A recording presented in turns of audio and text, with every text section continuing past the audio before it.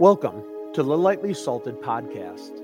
These are the readings and sermons of St. John's Lutheran Church of Park Rapids, Minnesota. They are offered so that the Word of God would shape and strengthen you to be what He calls you to be, salt and light. You can find us at stjohnspr.org. Now, on to the Word. The Old Testament reading is from the 37th chapter of the prophecy of Ezekiel, verses 1 through 14. The hand of the Lord was upon me, and He brought me out in the spirit of the Lord and set me down in the middle of the valley. It was full of bones. And He led me around among them, and behold, there were very many on the surface of the valley, and behold, they were very dry. And He said to me, Son of man, can these bones live? And I answered, O Lord God, you know. Then He said to me, Prophesy over these bones, and say to them, O dry bones, hear the word of the Lord. Thus says the Lord God to these bones, Behold, I will cause breath to enter you, and you shall live. And I will lay sinews upon you, and will cause flesh to come upon you, and cover you with skin, and put breath in you, and you shall live, and you shall know that I am the Lord. So I prophesied as I was commanded. And as I prophesied, there was a sound, and behold, a rattling, and the bones came together, bone to its bone. And I looked, and behold, there were sinews on them, and flesh had come upon them, and skin had covered them. But there was no breath in them. Then He said to me, Prophesy to the breath. Prophesy, Son of man, and say to the breath, Thus says the Lord God, Come from the four winds, O breath, and breathe on these slain that they may live. So I prophesied as He commanded me, and the breath came into them, and they lived and stood on their feet, an exceedingly great army. Then He said to me, Son of man, these bones are the whole house of Israel. Behold, they say, Our bones are dried up, and our hope is lost. We are clean cut off. Therefore prophesy and say to them, Thus says the Lord God, Behold, I will open your graves and raise you from your graves, O my people. And I will bring you into the land of Israel. And you shall know that I am the Lord, when I open your graves and raise you from your graves, O my people. And I will put my spirit within you, and you shall live. And I will place you in your own land. Then you shall know that I am the Lord. I have spoken, and I will do it, declares the Lord. This is the word of the Lord. Thanks be to God. The epistle is from St. Paul's letter to the Romans, the 8th chapter, beginning with verse 1. Therefore, there is now no condemnation for those who are in Christ Jesus. For the law of the Spirit of life has set you free in Christ Jesus from the law of sin and death. For God has done what the law, weakened by the flesh, could not do.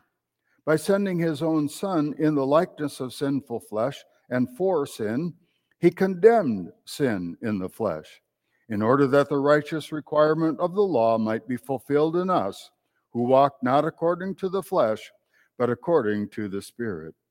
For those who live according to the flesh set their minds on the things of the flesh, but those who live according to the Spirit set their minds on the things of the Spirit.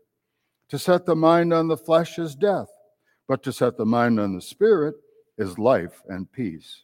For the mind that is set on the flesh is hostile to God, for it does not submit to God's law. Indeed, it cannot. Those who are in the flesh cannot please God. You, however, are not in the flesh, but in the Spirit, if in fact the Spirit of God dwells in you. Anyone who does not have the Spirit of Christ does not belong to Him. But if Christ is in you, although the body is dead because of sin, the Spirit is life because of righteousness. If the Spirit of Him who raised Jesus from the dead dwells in you, He who raised Christ Jesus from the dead will also give life to your mortal bodies through His Spirit who dwells in you. This is the word of the Lord. Thanks be to God. We omit the Alleluia verse in the season of Lent, so I invite the congregation to stand in respect of Christ, of whom the Holy Gospel is read.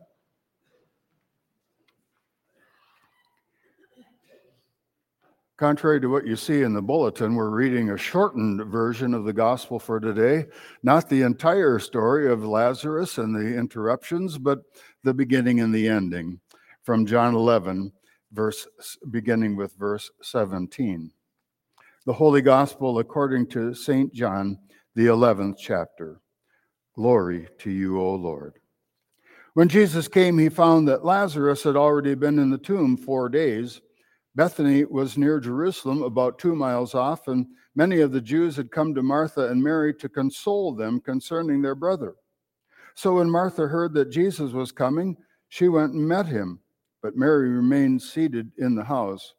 Martha said to Jesus, "Lord, if you had been here, my brother would not have died. But even now I know that whatever you ask from God, God will give you." Jesus said to her, "Your brother will rise again." Martha said to him, "I know that he will rise again in the resurrection on the last day." Jesus said to her, "I am the resurrection and the life. Whoever believes in me, though he die, yet shall he live. And everyone who lives and believes in me shall never die. Do you believe this?" She said to him, "Yes, Lord. I believe that you are the Christ, the Son of God, who is coming into the world." Then Jesus, deeply moved again, came to the tomb. It was a cave, and a stone lay against it. Jesus said, "Take away the stone." Martha, the sister of the dead man, said to him, "Lord, by this time there will be an odor, for he has been dead 4 days." Jesus said to her, "Did I not tell you that if you believed, you would see the glory of God?" So they took away the stone. And Jesus lifted up his eyes and said, "Father, I thank you that you have heard me. I know that you always hear me, but I said this on account of the people standing around, that they may believe that you sent me." When he had said these things, he cried out with a loud voice, "Lazarus, come out." And the man who had died came out, his hands and feet bound with linen strips, and his face wrapped with a cloth. Jesus said to them, "Unbind him and let him go." Many of the Jews, therefore, who had come with Mary and had seen what he did, believed in him. But some of them went to the Pharisees and told them what Jesus had done. So the chief priests and the Pharisees gathered the council and said, "What are we to do? For this man performs many signs. If we let him go on like this, everyone will believe in him, and the Romans will come and take away both our place and our nation." But one of them, Caiaphas, who was high priest that year, said to them, "You know nothing at all, nor do you understand that it is better for you that one man should die for the people, not that the whole nation should perish." He did not say this of his own accord, but being high priest that year, he prophesied that Jesus would die for the nation, and not for the nation only, but also to gather into one the children of God who are scattered abroad. So from that day on, they made plans to put him to death. This is the gospel of the Lord. Praise to you, O Christ. Grace to you and peace from God our Father and from our Lord and our Savior Jesus Christ. Amen. For better or for worse, watching television has come a long way over the years. From those big, gigantic consoles that had that itty-bitty little black and white screen to these mammoth flat screen TVs. I was in Best Buy a couple of weeks ago. You can get an 85-inch TV for like under $1,000. And I'm thinking, who needs an 85-inch screen TV in their living room? But if there's a market, Many of you grew up, especially up in this area, having access to 1 or 2 channels. Now we basically have access to everything that's ever been produced for the big screen and the small screen through a whole variety of streaming services. It used to be you had to be glued to the time to watch the favorite show. You had the chance of missing dialogue because of some noise. You had the chance of missing a plot twist because during the commercial you went to get a snack and didn't quite make it back in time. And now, none of that matters really at all. I mean, even live TV as it is can be rewound in an instant. Just a little button. Well, today we're going to use the magic of the rewind button to look a little more closely at the moving story that's laid before us in the gospel. Now, one of the things I'm going to have to inject a couple of things in here because for some reason I was thinking it was the entire reading from John chapter 11. You might want to open up your Bibles in the pew to John 11 because there's a couple of scenes that, well, you missed because you were out on a snack that we're going to refer to. We know the basic story of Jesus raising Lazarus from the dead. It is, again, recorded for us in John 11 if you want to look it up. Jesus first gets word that his friend is sick. Then a couple of days later, even though it puts his life in danger, Jesus heads to Bethany. By the time he arrives, however, the burial for Lazarus has already been accomplished, and the mourning and wailing for him is well along. Martha and Mary, Lazarus' sisters, both hope that Jesus will still help. And Jesus does, though not without weeping first. But he raises Lazarus back to life. It's a great story. But we're going to do a little bit of rewinding. We want to catch some of the best scenes again. We want to be able to digest some of the things that are going on. So the first place we're going to go back to is the beloved and bold words that Jesus spoke to Martha. I am the resurrection and the life. He who believes in me will live even though he dies. And everyone who lives and believes in me shall never die. What power, what strength, what hope, what comfort. Jesus has come to save the day, and not even death will be able to stop him. But who's that he's talking to again? Did you catch this? He's talking to Martha. She's the one that runs out to him as he is approaching the town, while Mary stays back at home. You know, I think what we would be expecting is the sitting at his feet, Mary, to run out and greet him. But it's rather working your fingers to the bone, Martha, who goes out to Jesus. It's almost like Cinderella at the ball. And what a beautiful set of confessions that Martha makes. After Jesus says, your brother will live again, she confesses the resurrection. I know that he will rise again in the resurrection at the last day. And then after Jesus asks her if she believes he's the resurrection and the life, she confesses, yes, Lord. I believe you are the Christ, the Son of God, who is coming into the world. How beautiful. Martha, who is so remembered for her demands for help, has this incredible and beautiful confession of faith in Jesus.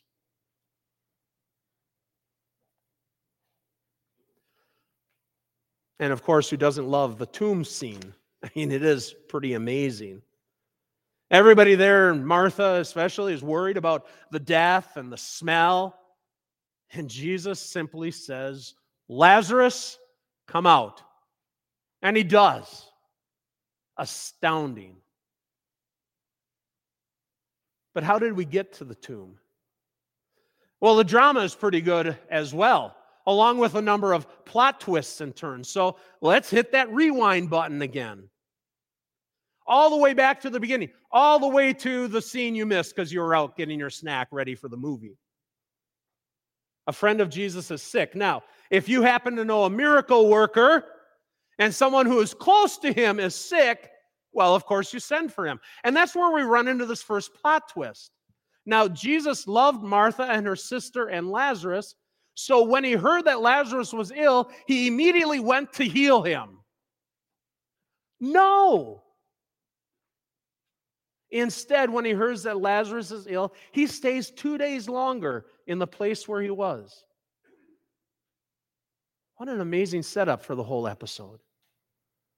Calm, cool, collected. Jesus doesn't panic. He doesn't rush about when he gets the news that Lazarus is sick.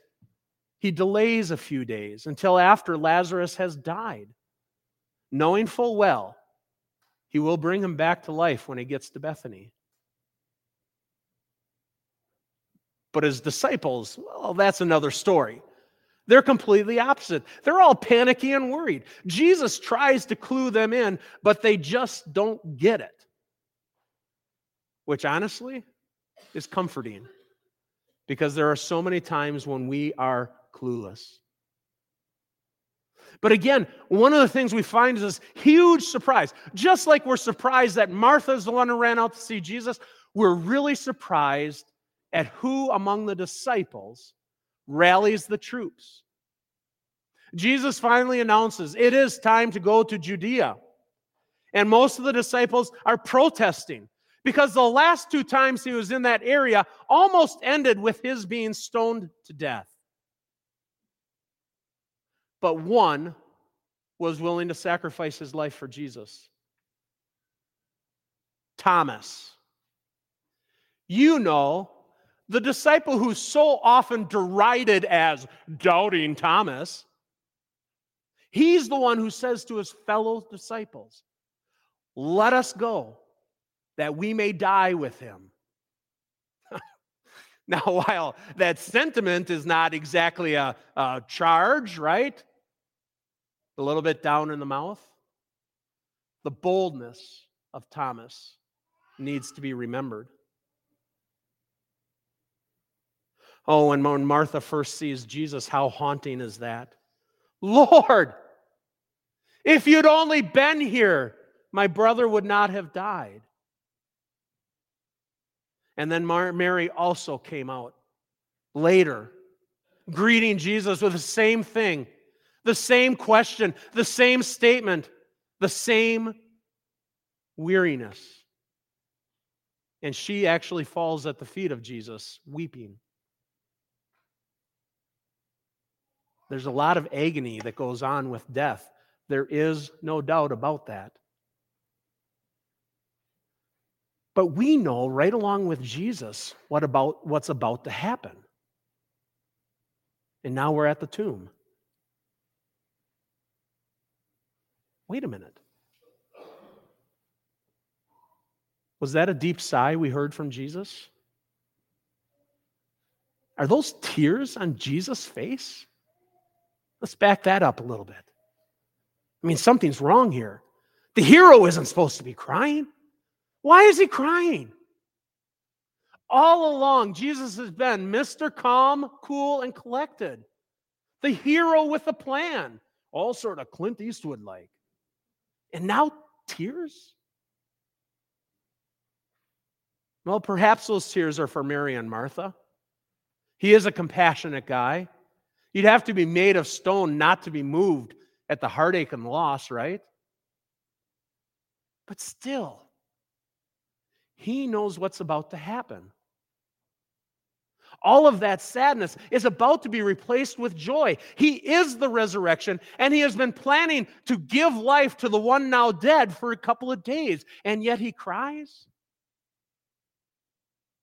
So maybe there's something more. Let's hit the pause right there. Let's check out Jesus' eyes. Watch him as he looks at Mary and then the crowd. It's like he sees them and yet like he's seeing past them. It's almost like, did Jesus maybe at that moment hit the fast forward button? Does he see another Mary? This time it's his mother, weeping at the foot of the cross in the company of mourners. He's heard the reproach of Martha and Mary. Lord, if you had been here, my brother would not have died. Is he in this moment now hearing the accusations of the taunting crowd and rulers? He saved others, but he cannot save himself. Did he hear the jeers? If you are the Christ, the Son of God, come down from the cross and we'll believe you. Is he in this moment feeling the pain of the thorns and the whip and the nails? The pain of his own lament, my God, why have you forsaken me? In this moment, standing at Lazarus' tomb, does he see another tomb, but this time it's his body laid inside? Perhaps. Jesus certainly felt the pain of the moment, death having claimed a friend. But there is something more going on at that tomb. Jesus knows that this resurrection miracle will be the last nail in his own coffin. Many will come to put their faith in Jesus, but Jesus knows full well that raising Lazarus will finally mobilize his enemies to solidify their plan to kill him. It is Caiaphas that prophesies, you know nothing at all. Do you not understand that it is better for you that one man should die for the people, not that the whole nation should perish?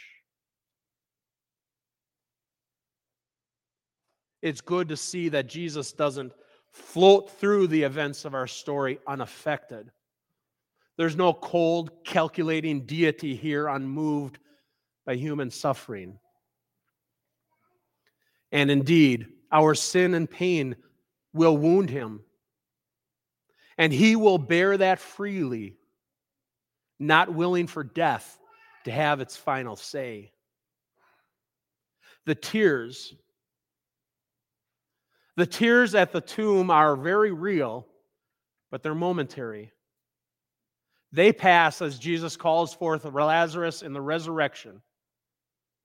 But as he calls forth Lazarus in the resurrection, he is not only doing that, but he is foreshadowing. He is foreshadowing his own resurrection, and truly, indeed, he is foreshadowing ours as well. Because Christ is the resurrection and the life, after all. As we rewind for one final look at the plot, we do see that all of this is a foreshadowing. It is a preview of far greater things to come. And as we fast forward it, we see that the resurrection of Jesus is coming on the heels of his suffering and death. And we see that by his resurrection, he is in fact swallowing up death itself in life. What we have today in our gospel, what we have today is a little foretaste, a summary of what Holy Week is going to be, and even more. We get to see into the future as well. Confident that Christ is the resurrection and the life, we see our resurrection as well. Amen. May the peace of God, established through the death and resurrection of Jesus Christ, be the peace that fills your heart, especially in moments of grieving. Amen. Thanks for listening to Lightly Salted. We'd love to hear from you. You can contact us at stjohnspr.org or look for us on Facebook, Instagram, and YouTube. Our thanks to Eric Mediash at soundimage.org for Morning Dew. God's blessings.